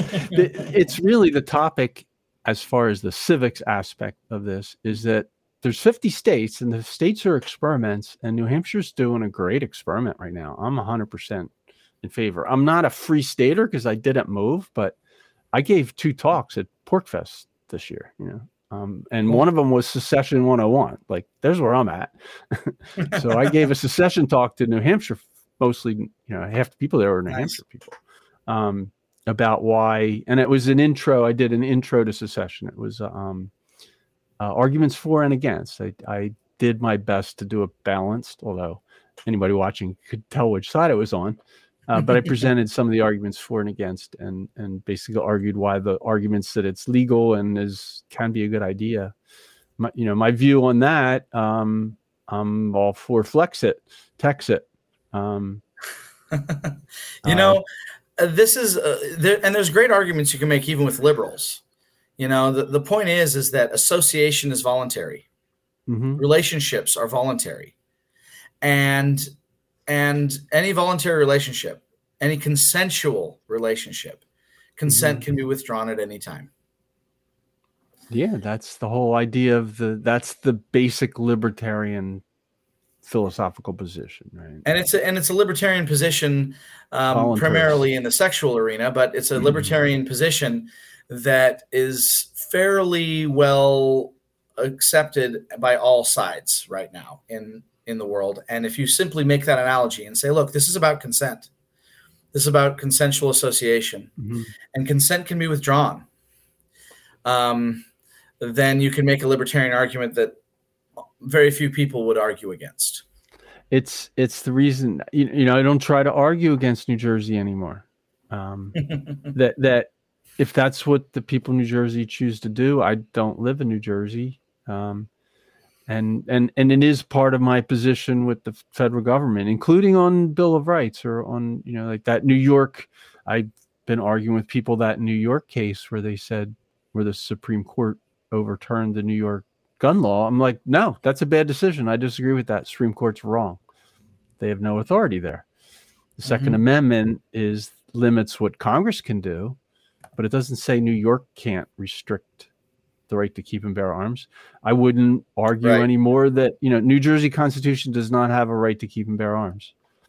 So New Jersey, I couldn't carry a gun in New Jersey, and for now I stay out of New Jersey. I know that when I travel through New Jersey, what I have to do, and what I can and can't bring, and what's required. I mean, I feel defenseless there, but I minimize my time there. That's what I do now. So I'm all for the 50 state experiment thing. So we'll have to get into that whole incorporation doctrine. Time is 2:00 Eastern. Oh, you're on Eastern time zone. Sorry now, that we certainly went long. This has been a really great discussion. I've really appreciated it. Yeah, I hope you'll come back and do this more. I could sit down and in 5 minutes write down enough for another hour show easy, because we only touched on a couple things. So yeah, I'll let you get back to selling real money, promoting real money in New Hampshire. Yep. Hold up a Goldback. You want to do a 1 minute Goldback intro for people that didn't? Sure. For anybody who hasn't already caught it, Goldbacks, real gold money made out of 24 karat pure gold. Basically a very thin coin. The basic idea is fairly simple. You don't have to worry about inflation if you have sound money. The Austrian School of Economics talks a lot about sound money. I recommend you go to goldback.com and learn a few things about it. But our basic experiment, our project, is now active in 4 states. We just launched Wyoming a little while ago. Huge success there. We signed up more than 50 businesses already to accept payment in Goldbacks right at the cash register like any other kind of cash. And we've been selling them like mad, the new Wyoming Goldbacks. We stockpiled them for months and months to be sure that at launch we'd be able to meet demand. And yet we are just about completely out. And some of our distributors are completely out of some of those Wyoming Goldbacks already. But yeah, so 4 states, Nevada, Utah, and Wyoming, those are contiguous.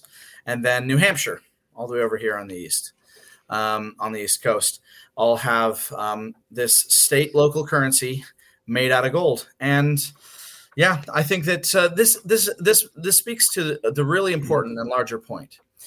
Human rights are things that humans have. It's about what we can do. You can't wait around for the federal government to save you. You can't wait around for the Federal Reserve to decide to give you back your property rights.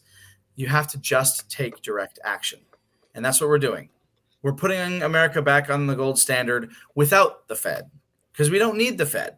The states have the right to make gold and silver legal tender. So a bunch of states have already done so by their own state laws. And if you want to be back on the gold standard, you just don't have to wait for the Federal Reserve to do something. You can do something yourself. All you need to do is understand the problem. And in solution for that problem, get some Goldbacks in your wallet and then spend them. And the moment you've spent a Goldback, you're on the gold standard. It's a good idea. I love the idea.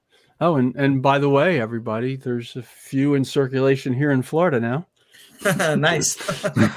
And we had one comment I have to read it to close this out, and we'll say goodbye. But G-Man pointed out a problem with my not traveling to New Jersey. He said, if you stay out of New Jersey because of their gun laws, then that affects interstate commerce.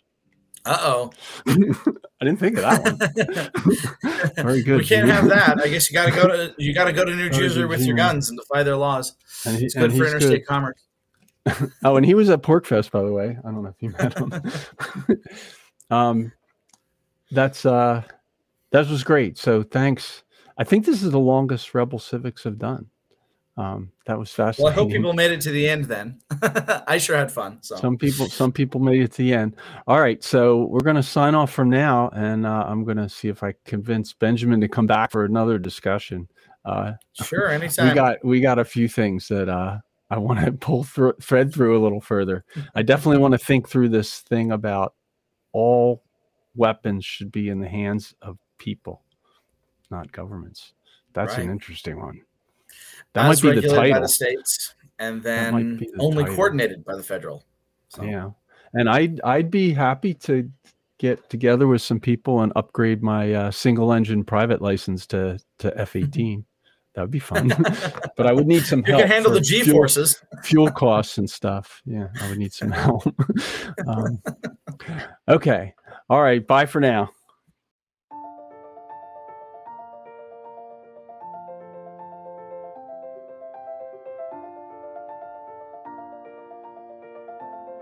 Thanks for sticking around until the end. If you're new to Unsafe Space, check out our deep content library that includes discussions with everyone from James Lindsay to Brett Weinstein. And please consider helping to fund our work by visiting unsafespace.com/donate. You can find us on a variety of social media platforms, and you can find a community of like-minded individuals on our Unsafe Space Discord server, which is open to financial supporters at any level. We hope to see you there. Warning. This is an unsafe space. Dangerous ideas have been detected. It would be better for your health if you forgot what you just heard.